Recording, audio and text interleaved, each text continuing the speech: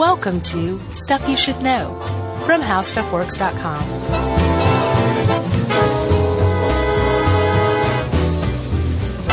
Hey, and welcome to the podcast. I'm Josh Clark. There's Charles W. Chuck Bryant and Jerry, and this is Stuff You Should Know. Part 2. Yeah. About animals. A rare sweet. Yeah. A good one. And you wrote this for your buddies at Primer. Yeah. Let's give a little shout out to Primer Stories. So Primer Stories are basically doing for the interactive medium the same thing that podcasts did for radio and TED Talks did for speaking engagements. Wow. And I wrote an essay for them for season 4, and you can check it out at primerstories.com/SYSK. Go check it out. It's pretty neat, but it ties into animal rights and humans. But you did put this together, correct? Right. I put together this episode, and then I wrote a separate essay. Yes. Based on my research that it's different. Nice. I'm Josh Clark, and I did my book report on Moby Dick. Yeah. Luckily, the Primer dudes, Joe and Tim, kept it from devolving into that. Well, this was fantastic. I just want to say that. Thanks. Well done. Thanks, man. I appreciate it. So I guess we don't need to set anything up if you haven't listened to the one on animal testing. Yeah, stop right here. Yeah, just go do that. Yeah. And then welcome to part 2. Yeah. How awkward was that? I thought it was pretty succinct. Oh, okay. Not awkward. So tell me a little bit about your buddy Aristotle. So Aristotle, we mentioned him in the last episode. We're going to say that a lot. Yeah. But Aristotle was one of the first dudes to experiment on animals. I think I called him a big dummy. You did. And as a joke. Yeah. And sort of. Yeah. No, he's fine. Yeah. He was a smart dude. He was. But one of the things that he did, not only experimenting on animals, he also came up with a hierarchy of animals based on the souls he anticipated each possessed. He said, kitty cat, pretty good. Dog, much better. What is that? Is it Czechoslovakian? I have no idea. Or no, I guess it'd just be Czech now. Yeah, I don't know what that was. Unless he's from like the 50s. It was not Greco-Roman. Okay. Maybe Albanian. Sure. Okay. So Aristotle the Albanian comes up with this hierarchy, and at the top of the hierarchy, guess who? Humans. Yeah, of course. And humans have all three kinds of souls: the vegetative soul, the sensitive soul, and the rational soul. Yes. We possess all three of those souls, therefore we're at the top of the hierarchy of all the organisms on planet Earth. Yeah. Below us are animals, and they've got the first two. They've got the vegetative soul and the sensitive soul, which means that they like to lay around and read romance novels. That's right. And then you've got plants, and plants obviously have the vegetative soul. So what he's describing are the different, I guess, life forces that he expected organisms to have. Yeah. And because of that, there was a hierarchy that was established. And because of that hierarchy that Aristotle came up with, we still view animals in a certain way today. Yeah. We still basically follow that same hierarchy that he made 2,500 years ago or so. Yeah, and the whole kind of point of this episode is kind of based on that, whether or not animals have a soul and where they rank or maybe should rank. Yeah. And I sort of going down the rabbit hole myself of what a soul is, and a human even. Well, and, you're not the first to do that. I know, of course. Yeah. What'd you come up with? Oh. What'd you come up with? Everyone wants to hear, including me and Jerry. Nah, I don't know. I'm still struggling with what I believe, even at my advanced age, and I think I will till the day I die. Probably. And become worm dirt. Right. So that's one indication of what I believe. Your last words are, oh no. But that idea, whether or not animals do have a soul, is nothing new. You point out very astutely that Judeo-Christian wise, they do not think that animals have souls. No, and even humans have long held kind of a brutal attitude toward animals. Forget animals. Just kick them in the face. I don't care. That's a little harsh, but the idea that humans have dominion over animals is very much a part of the Judeo-Christian ethic. Yeah, and should have dominion. Yeah, and that animals don't have souls, and that's one reason why humans have dominion. That's right. It turns out the Mormons actually are one of the few groups in the West, religiously speaking, that do believe that animals survive into the afterlife. Really? Mormons, and then Sikhs, Muslims, Hindus, big-time Hindus. Sure. And Jainists. They believe that the best way to save your soul is to protect other souls. So, like, you'll see a Jainist with a little. They have little brooms, and they'll like wipe down or they'll brush off a seat before they sit on it because they don't want to accidentally sit on any bug and take its life. Boy, that's nice. That's protection of other souls for sure. Not like the cockroach. Right. They'll still kill a cucaracha. Oh man, I had a funny cockroach incident last night. Like I belly laughed for 10 minutes. What did the cockroach laugh? Well, there was a cockroach in the room at some point that got away. And later on that night, Emily and I were in bed, and I was on my computer, and she was reading or something. And she looked up, and on the ceiling, it was right above her, and she went, "Oh, there's that cockroach," which I was shocked that she was that laissez-faire about it. Right. I went, "Why are you not freaking out?" I was like, "That thing's about to fall on you." And right when I said he moved and fell right on her, and it's so funny. Like she shrieked like a small child. Yeah. And jumped off the bed quicker than I've ever seen her move. Sure. Scared my dogs. Yeah. I jumped and ran. Yeah. But I didn't shriek. Right. Which I just thought was very interesting dichotomy. Right. And I killed it, and it was just very, very funny that she was just like, "Oh, there's that cockroach." Like, who are you? You're not the Emily I know. Right, exactly. Like, why aren't you running? And sure was enough, she super tired or something? She was, but it's just very strange. Was she? I think she learned her lesson that a cockroach on the ceiling is not on the ceiling for long. Means you roll out of bed. Yeah, immediately. So anyway, that's my cockroach story. That's a good one. Judaism, they believe that, it's a lot of debate in the Jewish community. Some scholars say that they do have souls. Yeah, lately they've been saying that. But only here while they're alive, and they don't carry it into the afterlife. Big workaround. Yeah.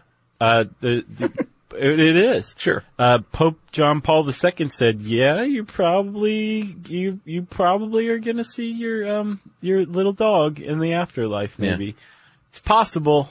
I'm Pope John Paul. Everybody loves me. Would you like my autograph?" Right. Me, Gorby, and Ronald Reagan rule the world. During the Enlightenment, things changed a little bit from the religious aspects to more of a science-based or philosophical. And our old buddy Descartes said animals have no internal experience, which is a very cold way of putting it. Yeah, he called them automatons. Yeah. Kind of famously, actually. And he said that they are capable of responding to pain, but because they don't have any internal experience, they can't actually experience the pain. Therefore, when you are cutting open a live dog and you're seeing it squirm and writhe in agony, strictly responding to a stimulus. Right. It's not actually going on. Like when Luke is testing out his new hand and he's poking the different nerves or the artificial nerves or whatever, making the fingers move. Yeah, he's getting poked on the finger, but he doesn't feel that. It's just a response to a stimuli. Yeah, I guess very much like that. It's the same thing as like with robots too. Yeah. I mean, that's how essentially Descartes decreed that animals were. And that's something that stuck out to me, like, throughout researching this whole thing. Humans have long just decreed that things are a certain way. Right. And that those decrees tend to fit whatever the human wants to do to an animal at that time. Of course. Right? Yeah. That idea is sort of the basis was and still kind of is for scientists who experiment on animals. They're trained to detach themselves emotionally. Right. And just say, no, this is just a stimuli reaction.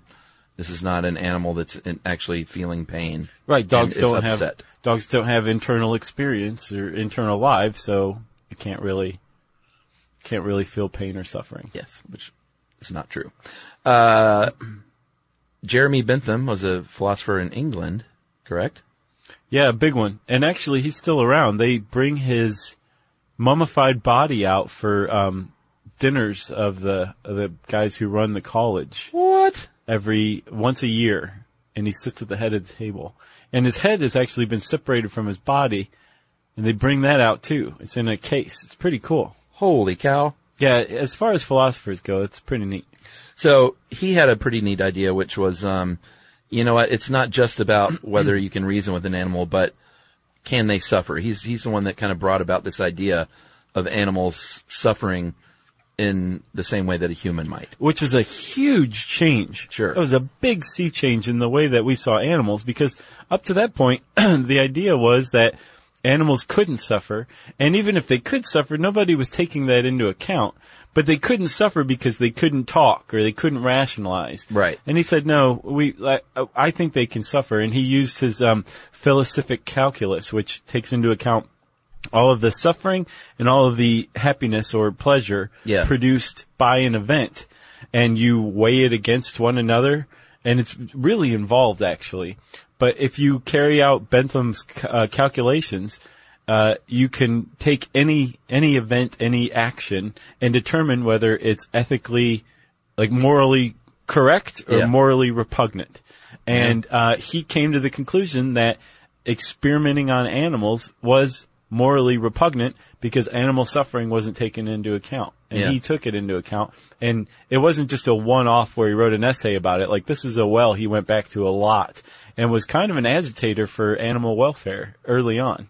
Well, there's a lot of money in it. Right. So moving on to, and I think you make a very good point here, that the protectionism for animals really starts around the time where we made the transition in farming and how we raised and ate animals. Yeah, because used to, like, you'd be like, I feel like some beef for dinner. I'm going to go kill old Bessie, our cow. Yeah, and you love Bessie, and your little boy or your little girl might cry about Bessie, but then the parents would explain that, you know, we raised Bessie and we loved and cared for Bessie, treated Bessie very nicely, and the reason Bessie is here is so Bessie can eventually feed us, and we should honor that in every way possible by using as much of this animal as we can. And honor the life that she led, you know? Or if you had a bad parent, they just kind of wheeled that cleaver in your direction and you'd shut up just as fast. Yeah, this could be you. Right. But that was a huge sea change when things started to change and industrialization took off, and people were no longer connected to the animal on their farm that they ate. It was a sea change in how people, it directly coincided with how people felt about animals when you could buy something in the store that looked nothing like that animal. Yeah, it's not even called pig. It's called pork or bacon or ham. Yeah. And then not only that, Chuck, something I left out of here that I came across later, this is the same time when people move from the farm to the factory, from rural interactions with animals to urban settings without animals. This is when people started to keep pets. Yeah, you know, I never realized what you just said there about pork and beef. That never really dawned on me. It's never called pig. That if it said ground cow, instead of ground beef, people would be like, oh. Or veal. Yeah. Some baby cow. Ground baby cow. Yeah. Yeah, that makes total sense. I'm such a dummy that never occurred to me. It's okay, man. Like, is that where that came from, calling them different names? I don't know.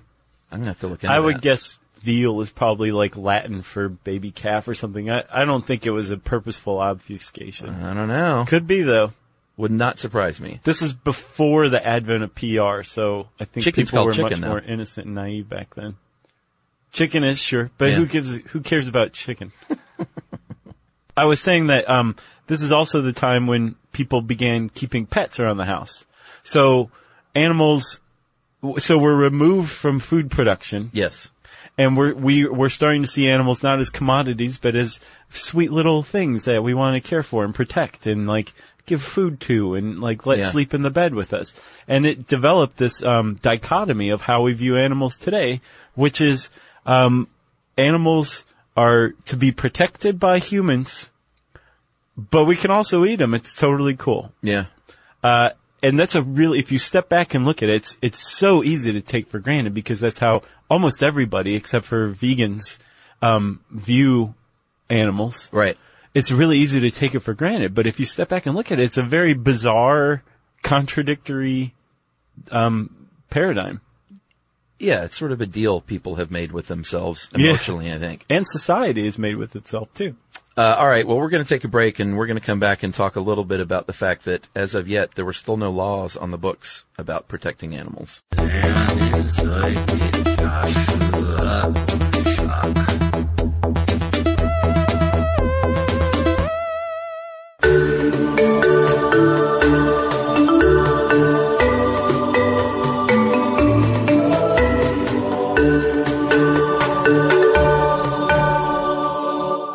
All right, before we left, I teased about the laws of the land, and while things were changing maybe attitudinally, in England, you point out, in the mid-19th century, it was still legal to beat your horse to death if he was tired, or to kill your cow if it didn't produce milk. Mm-hmm. There were no laws in place. Or like if your dog did something you didn't like, you could kick it to death.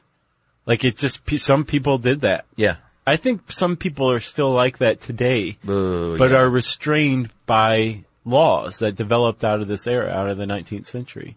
Yeah. And where before there weren't any laws, so if you were an impulsive putz, you could kick a dog to death. Yeah. You know? I can't even go there with those stories that happen today. But that happened even more then. Oh, yeah, of course. That's a very important point, though, is like, society as a whole wasn't just beating horses and dogs to death. No. For the most part, right. I think it was sociopaths back then, and yeah. I think it still is now, sure. you know? For the most part, people did not do that, and people didn't even they didn't necessarily even turn a blind eye to it. I think they did more because there wasn't a lot you could do. But it's probably along the lines of where if you don't agree with spanking your kid, right, and you see somebody in the store like grab their kid and spank them, yeah, you might want to say something, but at the same time you probably won't because you don't know if that's a crazy person or whatever. You don't get involved. Yeah, for the most part, most people don't. I think that was probably very much the same lines, like where you might see something like that happening, but you weren't going to say anything. Yeah, I think that was the social status quo at the time. I think you're right. But that said, if the circumstances were right and the act was particularly egregious, someone might say something. There was a guy in 1834 who, in the middle of Washington D.C., beat his cow to death. Yeah, and he was arrested and charged with not beating the cow to death because, again, there was no law protecting that cow, but with creating a public nuisance. Because he subjected all the passersby to the sight of his cow being beaten to death, and wow. people objected to it. So even at the time when there wasn't any legal protection for animals, there was a line that was drawn. You know, like yeah, people weren't cool with it. You know? Interesting. So legislatively speaking, it was about the turn of the 19th century in England when Lords Erskine and Martin got together, and they a bunch of times to try and actually amend the code, the legal code. And one of the first things they tried to outlaw was something called bull baiting, and I imagine bear baiting, which was also a thing. And we'll get to this in a second. But it's like Roman gladiator stuff. Yeah, it's when they put a bull or a bear and they chain them to a stake in a pit. Yeah, and put dogs in there to fight and kill. Yeah, and bulldogs used to be way, way more vicious and aggressive than they are today. They actually had that stuff bred out of them. Yeah. And they looked a lot different, too. Sure. But that's where they got their name from, bulldogs. Bear baiting is still going on in Pakistan. Oh, yeah?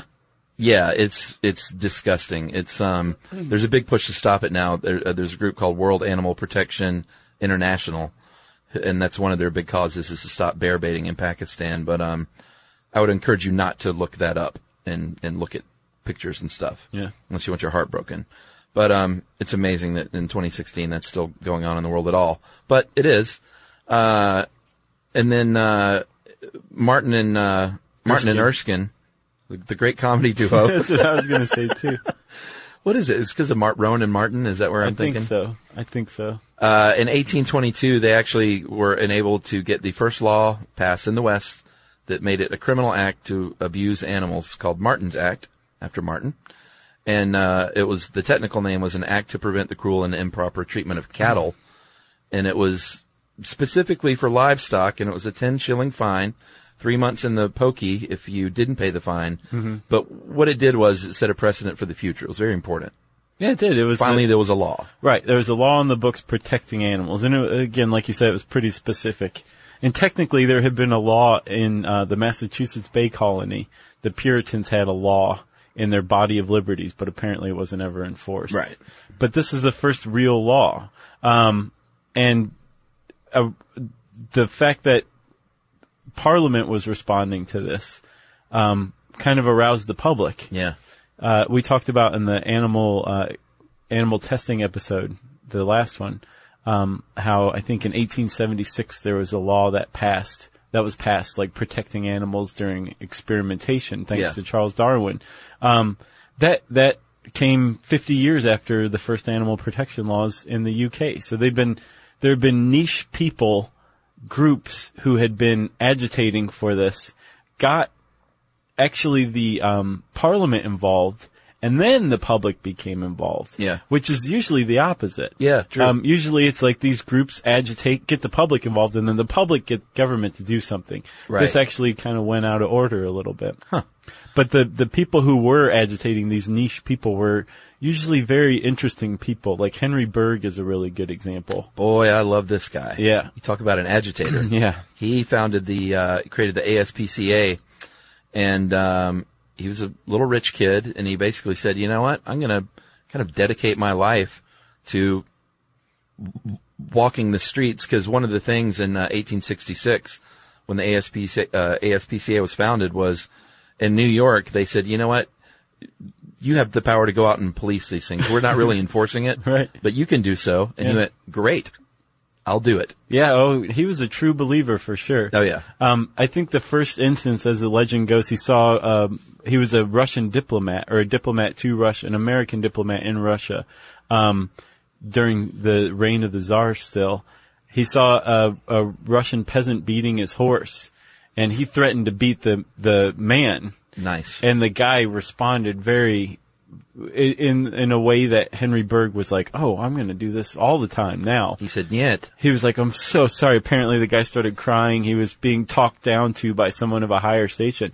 And then when Henry Bergh got back to America and tried it, he found that people of the middle or lower classes beneath him socially did not respond the way the Russian peasantry did. They said, this is New York. So he had to, kind of, yeah. Yeah. So he would, sometimes actually follow through on his threats and like beat people he saw beating their horses.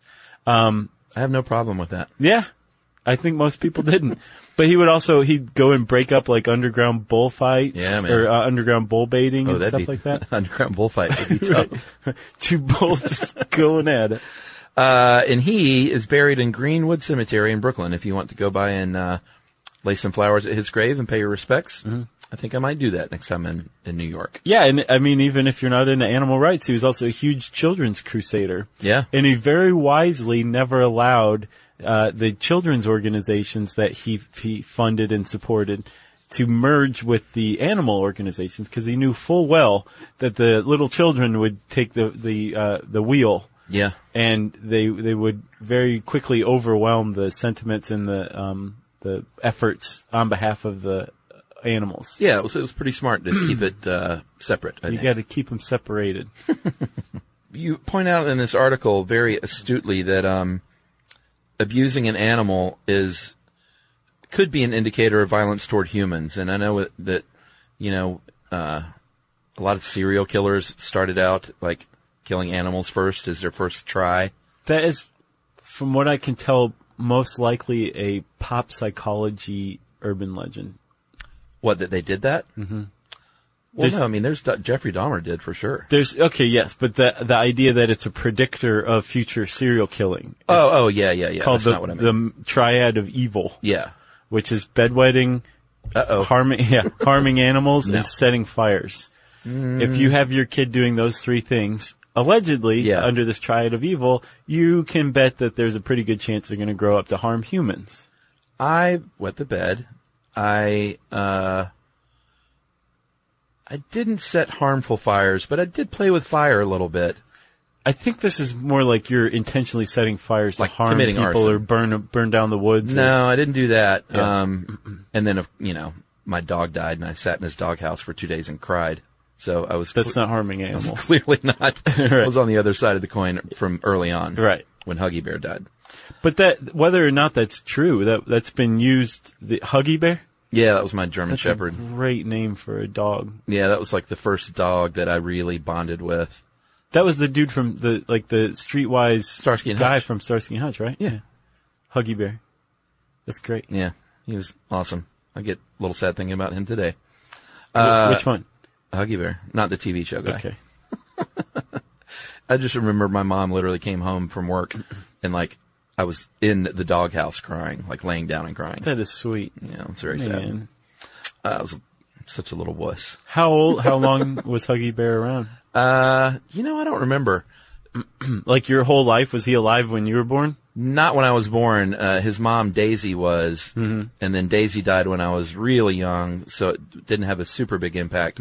But then Huggy Bear was one of the puppies we kept. How old were you when he died?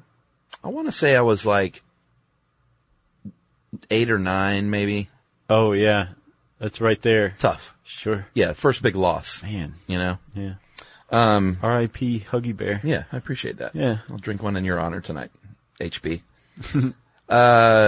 But anyway, yeah, you're right. It doesn't hold up to scrutiny all the time. But if you're torturing and killing animals, it's not a good sign. No, and the people who have agitated for animal rights have long used this, whether it's Sure. true or not. People think it's true.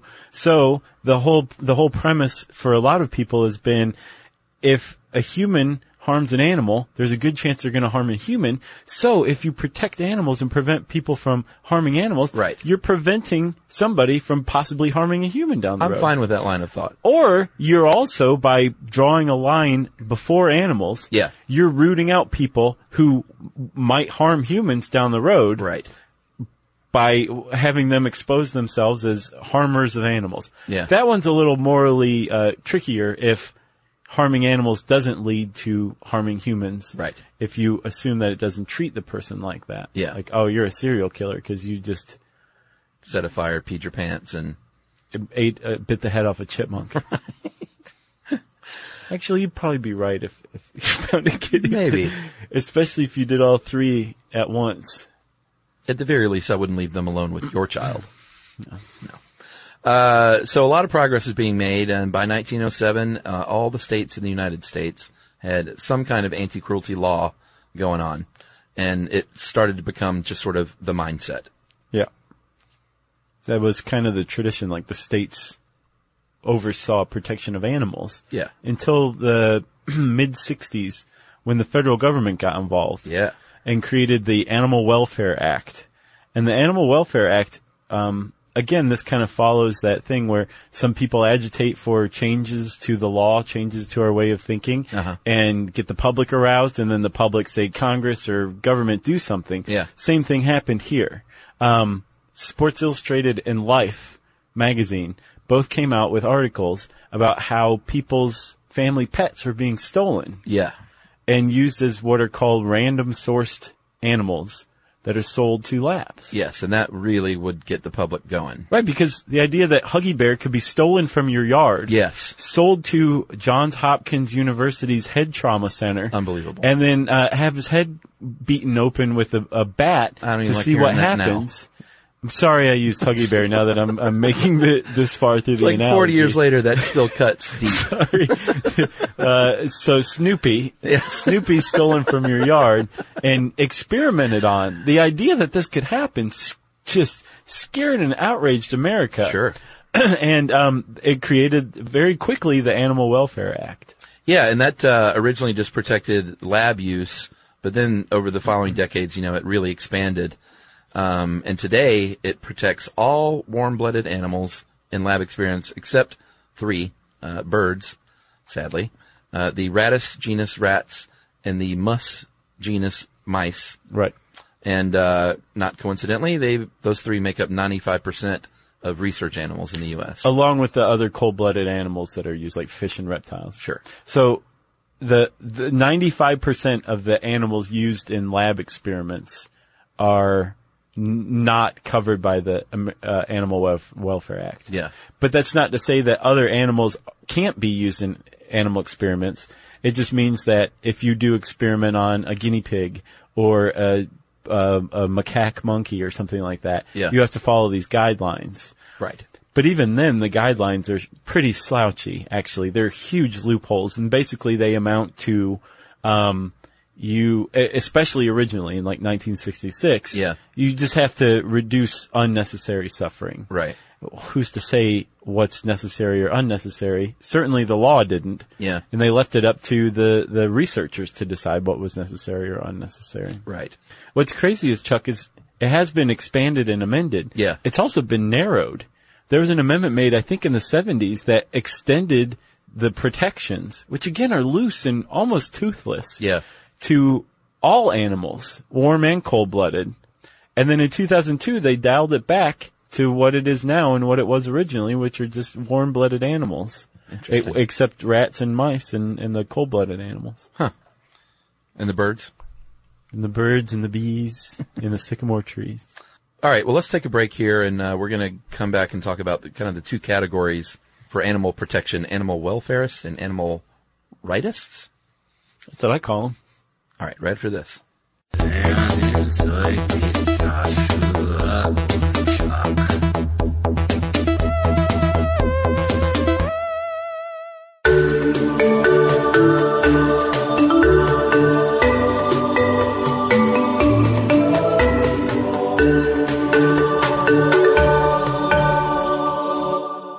Okay, we're back, Chuck, and you teased the different types of approaches to protecting animals, right? That's right. There is like a whole contingent of people, and I think most people on the street, if you stopped them, said, do animals deserve protection from harm or suffering? I would guess most people would say yes, and I'm sure there's surveys out there. I didn't find one. Sure. But if you drill a little deeper into it, to adopt a little corporate buzz speak, Low-hanging fruit? yeah, you would find that there's really kind of two threads to this, and they're based on just how far you feel that protection should go. Right. Right? So the first is animal welfare, and that's the current accepted paradigm of how we approach treating animals, protecting animals. Yeah, and they generally think, and these are, generalizations, but if you're going to fit people into two groups, you got to do that. They generally think that, what we're doing now works pretty well, but we need to enforce it more. We agree with John Locke and Immanuel Kant that you should protect animals from cruelty, but not because they have a moral standing necessarily, but because that is a sign of a bad person that makes us look bad. Right. Which, that's valid. But they balance that out with, we treat animals humanely, but we can still use them for food and labor. Right. So animals deserve protection from humans harming them. Yes. But they're also our property. We can do what we want with them so long as there isn't any unjustified suffering.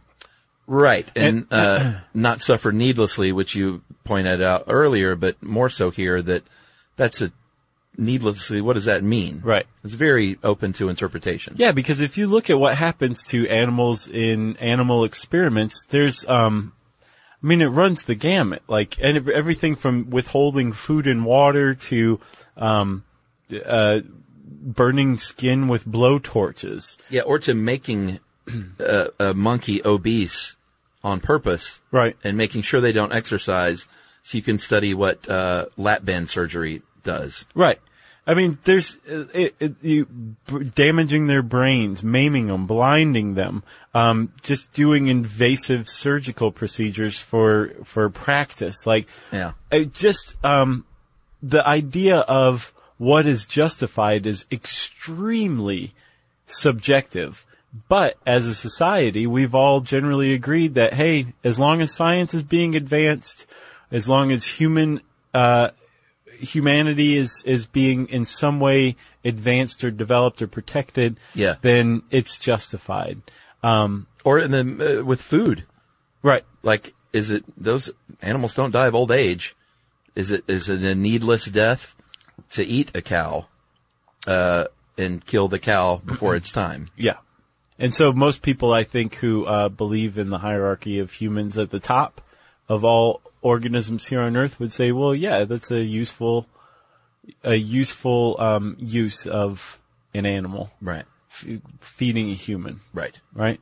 So that's the idea of animal welfare. Protect them from harm, but yeah, we can eat them. Right. And a good example is making sure a cow has a good life while it's alive. Uh-huh. It's not suffering while alive. It's not scared when it dies. Yeah. And then you can eat it. Totally fine. That's the animal welfarist view, and that's the generally accepted view in the West. Right. Animal rights, or rightists, they think generally that the system we have is flawed, and that animals have these rights. They should have rights, kind of along the same lines that humans do.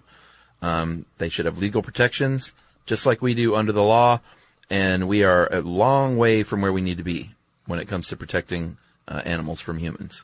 Right. The idea of the animal rightists is that animals have an inherent moral value. Right. And the idea behind that is if they have an inherent moral value like humans do, then they deserve legal protections that humans enjoy. Yeah. Which is a radically different approach to protecting animals. Yeah, for sure. And the idea is that, well, it all kind of came from this guy named Peter Singer. And he wrote a book in 1975 called Animal Liberation. Uh-huh. And he basically started off the modern animal rights movement, especially the radical version of it. Yeah. He said in it that, that if you use Bentham's philosophic calculus, but include animals' right to happiness, not just their suffering. Yeah, he added a little cherry on top. Right. You just blow the concept of using animals for human means out of the water. Yeah. Like it's just not justifiable. Is an animal a moral agent? And a moral agent is a being that is capable of making decisions based on right or wrong. And moral behavior comes in all sorts of forms. We think of it as like, helping a little old lady across the street, or not stealing even though you totally could and get away with it. Right. But it's even broader than that. And some people say animals do demonstrate moral behavior like loyalty or showing concern for someone or a person that's injured or something like that. Yeah. And so therefore an animal can be a moral agent. Other people say no, an animal can't rationalize. It can't think about the future. It can't want to keep living. Therefore, it couldn't possibly be a moral agent. And Peter Singer really made a lot of waves when he said, Yeah. well then, if you're going to experiment on animals because they're not moral agents, you might as well go ahead and experiment on people in vegetative states and infants. Yeah. Because they're not moral agents under that definition either. Yeah, he says, you know what else can't rationalize? Your baby. Yeah. So go ahead and do some horrible experiments on your baby. Yeah, and I'm sure, I mean, the other side of the argument was probably like, oh, He got us. yeah. Man, he dropped that mic and everything, so rub it in our faces. 1983, another guy came along named Tom Reagan, and he wrote a book called The Case for Animal Rights. He argued favorably that animals do have moral rights, and he had a little thing that he liked to call subjects of a life. Mm-hmm. He said humans and animals are both subjects of a life, which means we have, animals have that inner experience that is called having a life like we do. Right. So some of them, ones that have higher faculties. Oh, did he divide it up? Yeah. It's not all animals in his view. It was like ones that are capable of reasoning. Yeah. Because some people say humans are the only rational beings on the planet. Right. And therefore everything else is open season. These guys like Tom Reagan said, no, there are certain animals out there that can reason and therefore can be moral agents. Yeah, I mean, when you see behavior of some of these animals, like the Right. elephants, well, then people would be like, "That's anthropomorphizing." I know. Anthropomorphizing. Burn him. Yeah. You know, You try and burn me. can't be proven. So therefore, Descartes' ghost exists. Right. And then Tom Reagan also made waves, Chuck, by saying, if an animal is a subject of a life, meaning it can think about its own life and want to live, therefore, I sound like Miss South Carolina. Therefore, that animal deserves at least one basic freedom, Right. which is the freedom from being property, which in and of itself would radically alter our relationship, humans' relationship with animals. Yeah. So these guys are like kind of putting these ideas out there. Yeah. And as we'll see, they got some response, but it was typically among hardcore animal rights people rather than the general public up to this point. And then the final dude in the trifecta The triad of evil. of evil, of good. I know, I'm just teasing. No, okay. Gary Francione, he was the guy that came along and said, you know what, we need to abolish our domination over animals, period, outright. It is slavery. Yeah. And we should treat it as such. Right. Get rid of it. Yeah, and he said, we didn't get rid of slavery by making slavery more humane. We got rid of slavery by getting rid of slavery. Right. That's what you do. And he's saying it's the same thing here. Yeah. Pretty radical ideas at the time. Yeah, it's, and radical's a pretty good word because these ideas really caught the attention of some people who did become, I guess, radicalized by them. Like the animal rights movement has had, long had a militant arm to it for sure. Yes. It started actually before even Peter Singer's book, Animal Liberation, from 1975. As far back as 1962, there was a group in the UK called the Hunt Saboteurs Association. Yeah. This is the most polite saboteurs organization name you can come up with. Probably so. They sort of laid the groundwork for the Animal Liberation Front, who was, got a lot of press. Mm-hmm. And then another group called the Band of Mercy. The Band of Mercy was named for the Victorian era British, SPCA. Their children's wing. Yeah. That's what, isn't that cute? Yeah. Totally cute. The Band of Mercy. Mm-hmm. And they were the first people to liberate animals when they broke into a laboratory that used, or a farm that sold guinea pigs to labs. Yep. And freed 6 guinea pigs. Yeah, they made off with 6. Yep. But I mean, they were 6 guinea pigs' lives that otherwise would have been, subject to experimentation, so it was a big success. Sure. And they ended up eating the guinea pigs to celebrate. No, they didn't. And the lady who ran the farm, though, she was really shaken up, and she actually shut down her guinea pig selling business. Yeah. Because of that. Because she was, I mean, some people had broken into her house at night, and she thought twice. Yeah, she was like, I don't want this to happen again. And I mean, this is, depending on your viewpoint, this is deeply uncool of these people. Like, they used intimidation. They would make death threats. They would make bomb threats. They would threaten people's family. Yeah, they would set fires. People who were running legitimate labs were threatened. Yeah. People who were legitimately supplying the labs were threatened. Yeah, they would set fires. And then there were other ones where you're just like, I can kind of get behind that.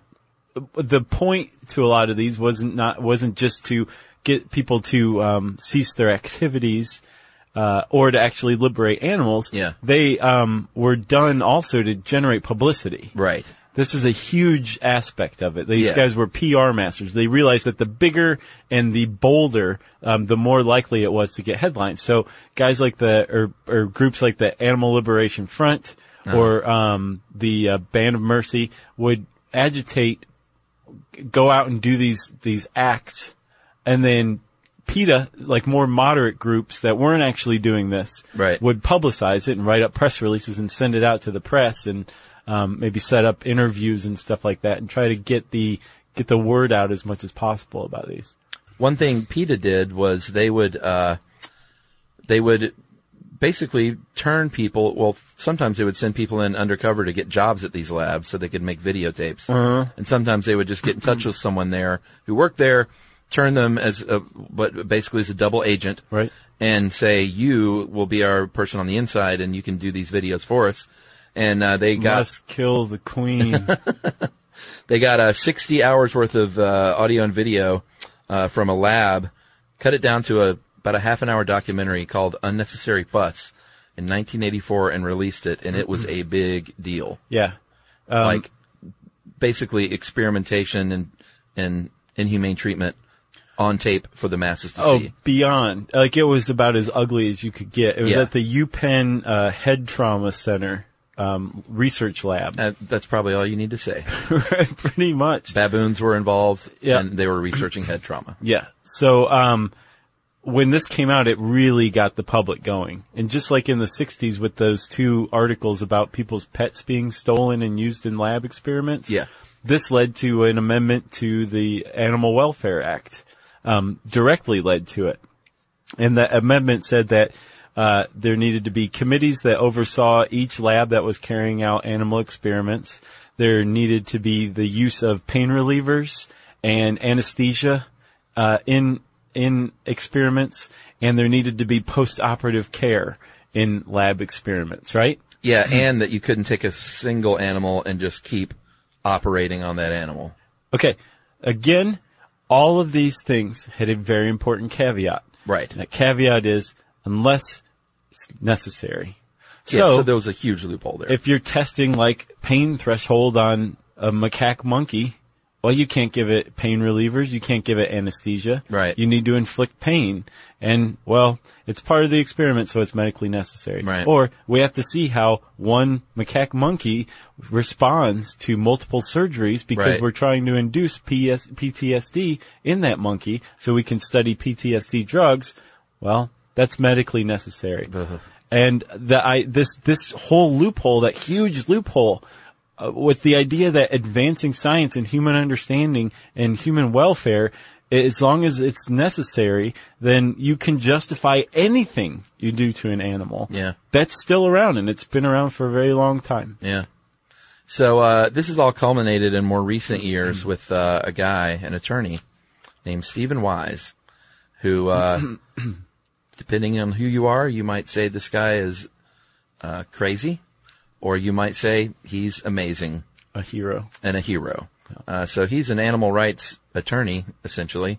And he wrote a book in 2000 called Rattling the Cage, Toward Legal Rights for Animals. And he basically put forth a very radical idea, which is that some animals, like the elephant, or the great ape, or the gray parrot, African gray parrot, they actually deserve personhood. They deserve legal protection under the law just as a human being does. Right. And let me, he founded in 2007, a group called the Non-Human Rights Project, big N, little h, big R, big P. And it's a legal defense group that basically said, let's find a sympathetic judge somewhere where we can bring up a case and maybe get some precedent set, get something on the books. Yeah, all they have to do is get one case heard, get it denied, and that sets in motion the appeals process where you can work through the higher courts, right? That's right. And hopefully get some sort of legal ruling, right? So this guy is sharp. And part of the problem that he's facing right now is, as far as law in the United States goes, animals are property. Yeah. They're strictly property. They're special property, right? Like, for example, if you're beating up your microwave and the neighbors aren't going to call the cops and the cops aren't going to come. No. But if you're beating up your dog, the neighbors are probably going to call the cops and the cops are probably going to come, right? Yes. The thing is that animal is still property. And as far as the law goes, property cannot possibly have standing in a court. And if it doesn't have standing, then that means that the animal can't sue on its own behalf. Yeah. You, being the neighbor, you can't sue on the dog's behalf because you're just the neighbor. You have no standing in this dog's welfare either. Yeah. So these animals, any animal, is in legal limbo as far as American courts are concerned, and Wise is trying to figure out a way around that. Yeah, he attempted some lawsuits, and his organization did, in New York on behalf of 4 chimpanzees. And he said, you know what, I'm going to sue on these chimps' behalf. I'm going to try and gain their freedom. He lost all the cases, got a lot of press, but he did have one heard. And in one of the cases, he even got a judge, or not got a judge, but the judge actually issued a writ of habeas corpus, first time ever for an animal, even though the judge reversed that order that same day. Right. It caused like nothing. Yeah. What did I just do? It was a very big deal in the media. I mean, I remember hearing about this guy on the news, and when you wrote this article, it's like, oh, I totally know that guy. Yeah. Yeah, there's a really great Boston Globe profile on him and what he's doing from a couple of years ago that's worth checking out. Yeah, there's a documentary released this year called Unlocking the Cage by the legendary D.A. Pennebaker and his wife and partner, Chris, I'm not sure how to pronounce her name, Hegedus, perhaps? He's the one that did Dylan's Don't Look Back in 1965 or something. Oh, okay. He's very legendary. The War Room. I don't know if you ever saw that, no. the political one. What else? Because I know the name. He's a documentary legend. Documentarian legend? Documentary legend. Whatever. But he's made this movie about Stephen Wise and his group called Unlocking the Cage. I haven't seen it yet, but it's on the list. Yeah, he's a pretty interesting guy. What's something that struck me that I found in my research was he and PETA don't really see eye to eye. And they're not working in conjunction. And a few years back, PETA brought a case against SeaWorld on behalf of the orcas and said that it was a violation of the 13th Amendment against slavery. Yeah. And Stephen Wise was like, what are you doing? He saw that they had very, very clearly opened the door for the judge to be like, the Constitution doesn't apply to animals because animals aren't people. Yeah. And once that precedent is set like that. Yeah.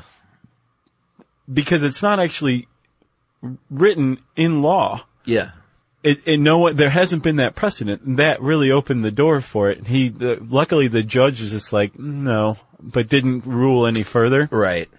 So what Wise is trying to do is to get somebody to set a different precedent, which is, that actually makes kind of sense. So let's go ahead and run this trial through.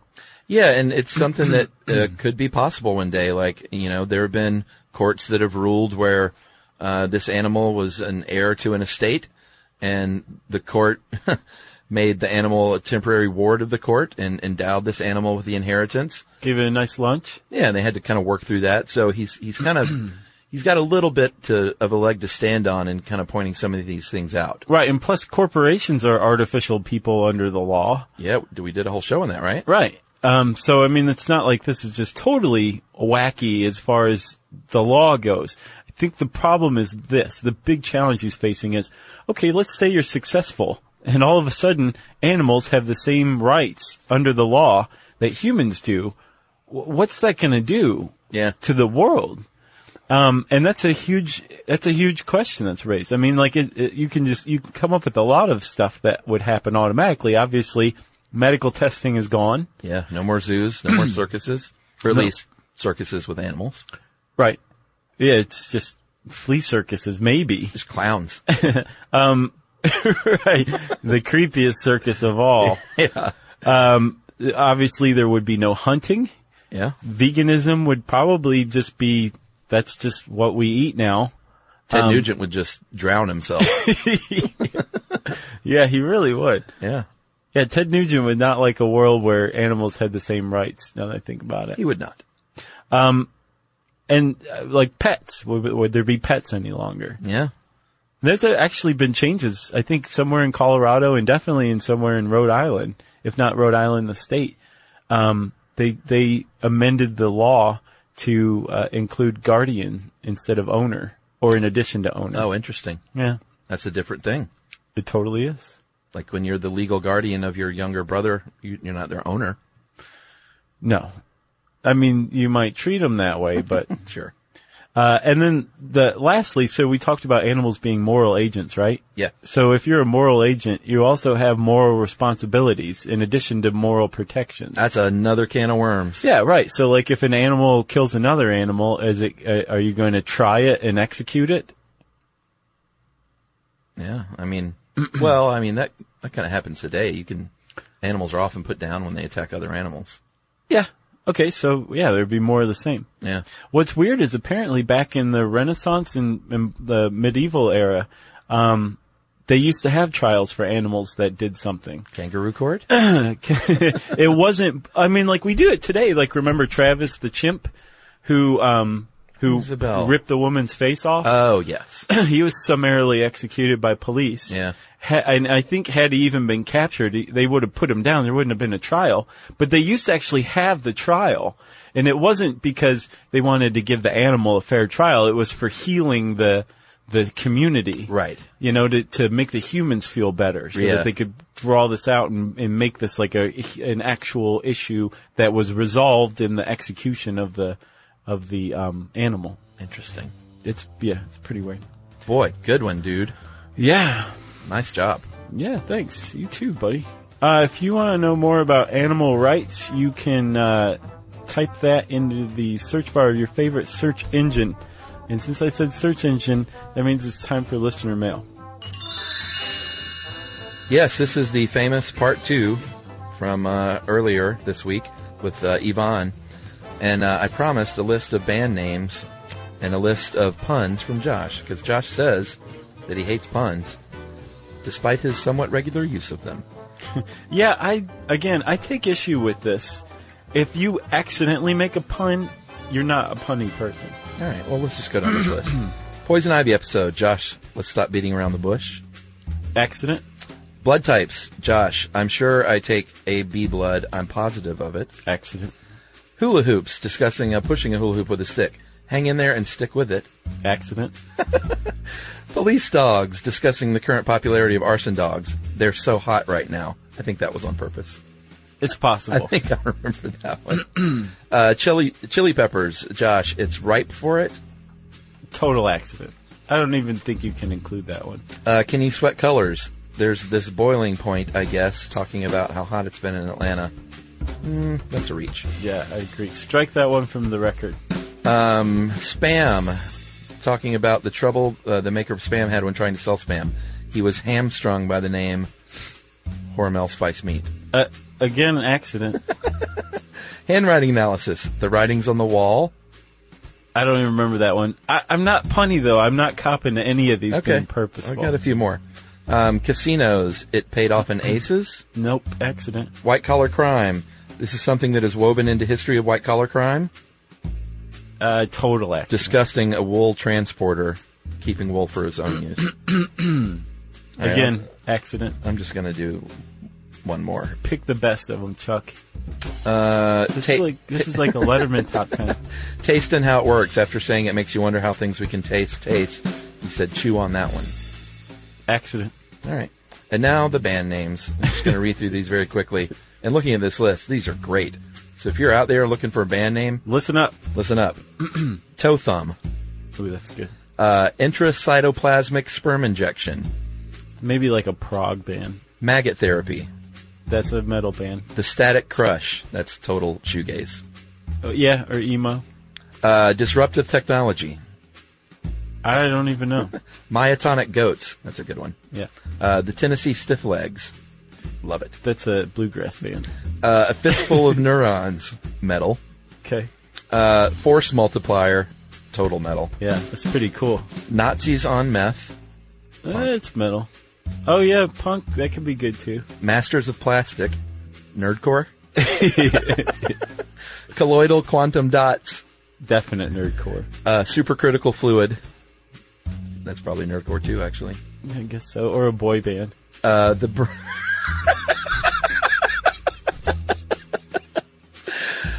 Brownie Wise Massacre. That's indie. That's good. Brownie Wise Overdrive. Boy, there were two. Yeah. Snake Detection Theory. I love that one. These are really cracking me up. Extraordinary Rendition.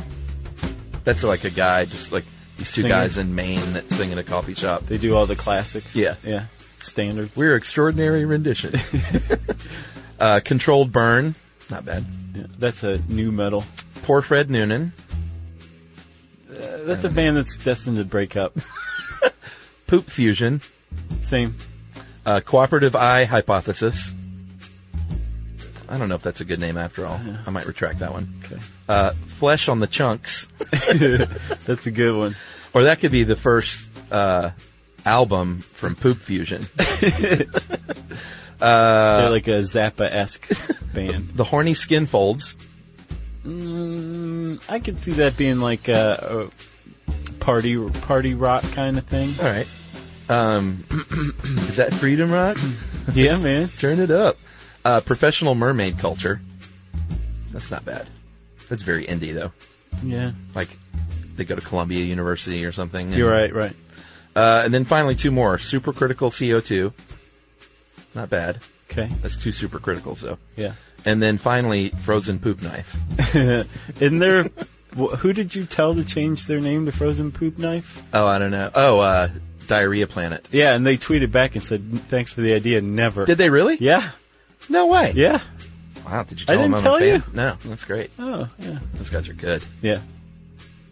All right, that's it. That's it, everybody. Thank you, Yvonne, for keeping track of that, man. That's a great list. Yeah, and thank you to the dudes at Primer Stories for posting the essay I wrote. Go check it out at primerstories.com/SYSK. And if you want to hang out with us, you can hang out with us on Twitter at SYSK Podcast. You can join us on Facebook.com/Stuff You Should Know. You can send us an email to stuffpodcast@howstuffworks.com. And as always, join us at our home on the web, StuffYouShouldKnow.com.